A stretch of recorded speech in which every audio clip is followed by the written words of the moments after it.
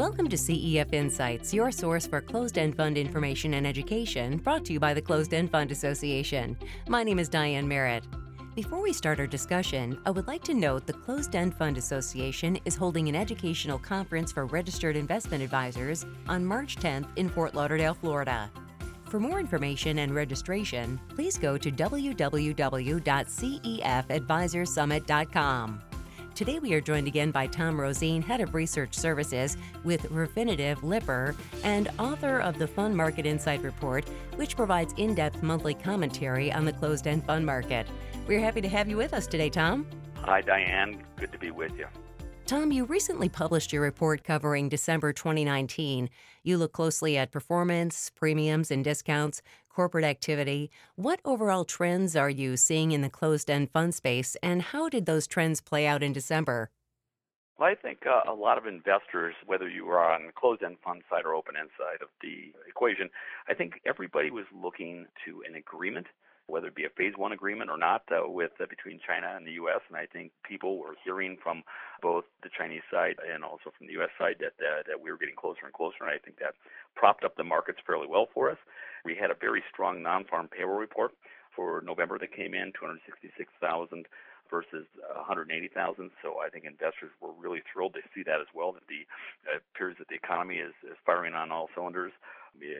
Contrary to what a lot of other people said, 3.5% unemployment rate, 50-year low, tied a 50-year low. So overall, investors were very sanguine on the market. We saw that equity funds rose 3.36% on a NAV basis for December. It was the fourth month of plus-side performance. And for the second consecutive month, we saw fixed income funds post plus-side returns gaining 1.27% for December. And one thing that people haven't been paying attention too much to is really the increase we saw in oil, and it'll pan out here later in our conversation. Near-term oil futures basically had a 10.68% return in December, a monster, after learning that OPEC reduced its output by 500,000 barrels per day, actually starting in January. So it was a real big boon for the closed-end fund space for investors investing in that area. Now, your data breaks out closed-end funds into over 20 classifications. What classifications were the best performing for the month, and which sector struggled? Well, we basically saw world equity and world fixed income funds rise to the top for the first time in a couple of months on the fixed income side, but for the fourth consecutive month on the world equity side. Basically, what we saw was the world equity funds post a 3.71% return. Again, it's the fourth consecutive month they've seen plus-side performance. And then if we take a look at the world fixed income side for the third month in four, we saw a 2.59% return this month. And let me take a quick step back on those numbers. One thing I want to point out, in 2019, we saw that equity funds posted their best one-year return in over a decade. Actually, last time we saw a stronger return was in 2009, and equity funds returned a one-year return of 19.24%, and even fixed income funds got in on the game here this year. Fixed income funds saw their best return since 2014, returning a whopping 10.84%. That's fixed income funds that did that well on a NAV basis. So I just kind of wanted to retrace a little bit and kind of, say for the year we had great returns. Let's go back, though. Energy Master Limited Partnerships were actually the highest and best performer. Recall that I said that oil had one of its best returns in a while, a 10.68% return. Well, that passed through to the Energy MLP group. For the first month in 9, they rose to the top, returning 10.30%. Another related classification here at Lipper, Natural Resources Funds, was the next best performing classification, 7.52%. And emerging markets actually saw a very strong return. This is they were the third top performer as far as macro group score classifications go, 5.44%. These are all 1 month returns that I just gave you, so phenomenal returns on that. And let me quickly tell you about the fixed income. Emerging market debt, 3.82% for the month, high yield leverage, 2.25%, and high yield unleveraged was 2.24%. So really the story on this area was people were willing to put risk on the portfolio. They were paying attention to what was happening between the global markets. And finally, they were thrilled by the non-farm payroll report, showing a lot better economic activity. Is this a change in what you have seen in the previous months? Was there any impact from year-end tax law selling? Actually, we did see. It's when we take a look at NAV-based, and this is basically what I've been providing is NAV-based returns. If we take a look at the market returns that are out there, so market prices, those are the most influenced by premium and discount behavior. And we did see that the average equity fund actually had a widening of its discounts by 80 basis points, which we would expect from a little bit of that tax loss selling at year end. So we did see that. Interesting enough, on the fixed income side, that did not occur. We saw a 54 basis increase or improvement, I should say, or a narrowing of discounts to 5.63 for the average fixed income fund.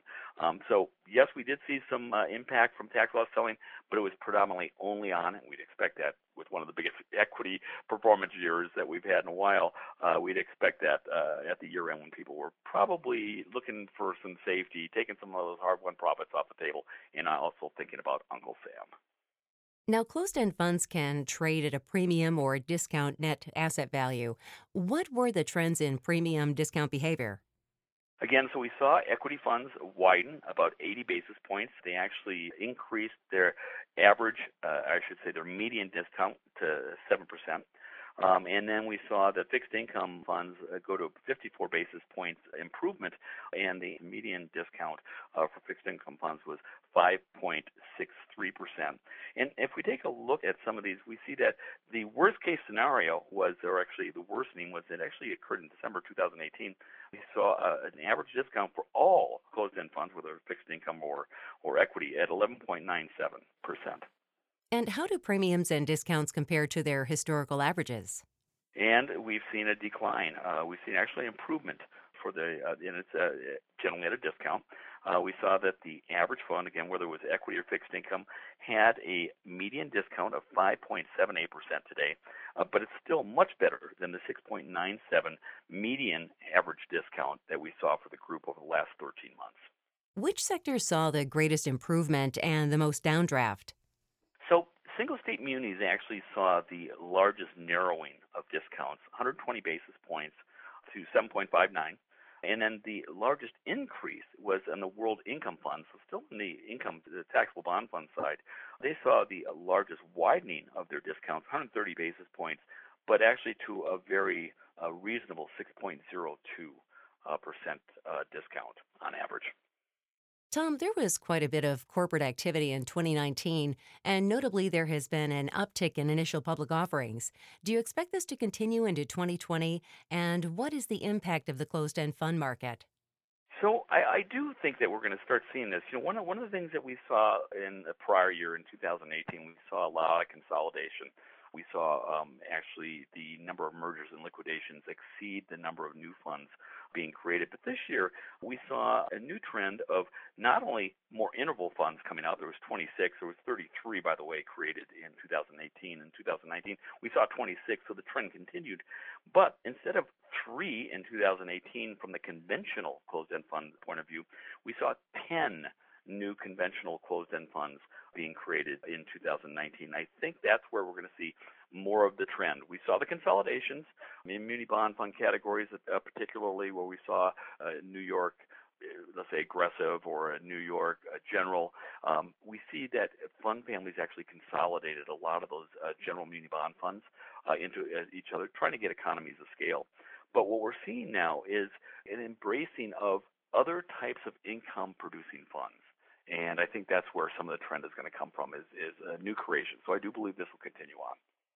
Interval funds differ somewhat from traditional closed-end funds, and they have been gaining interest among investors and fund sponsors.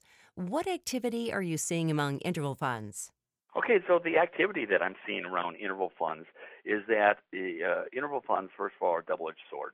When we're taking a look at them, as we have discussed in the past, basically they are a continual offering, just like any open-end fund. However, they only have quarterly refundings.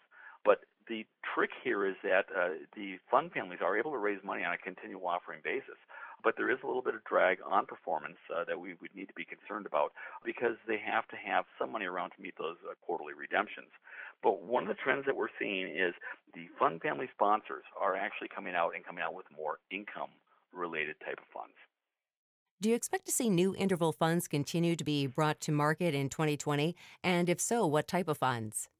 I do. really, the fund sponsors are trying to meet the need of the baby boomers. Baby boomers have a need for income. Right now, I think many investors think that the equity market's a little long in the tooth.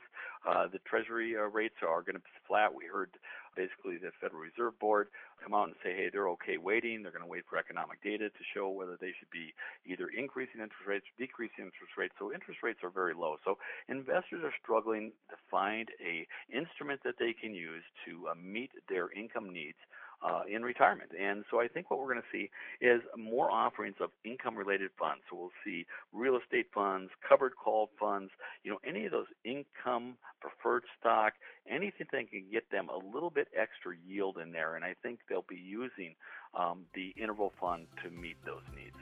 Tom, thank you so much for taking the time to join us today. My pleasure. Thanks for having me, Diane. And we want to thank you for tuning in to another CEF Insights podcast.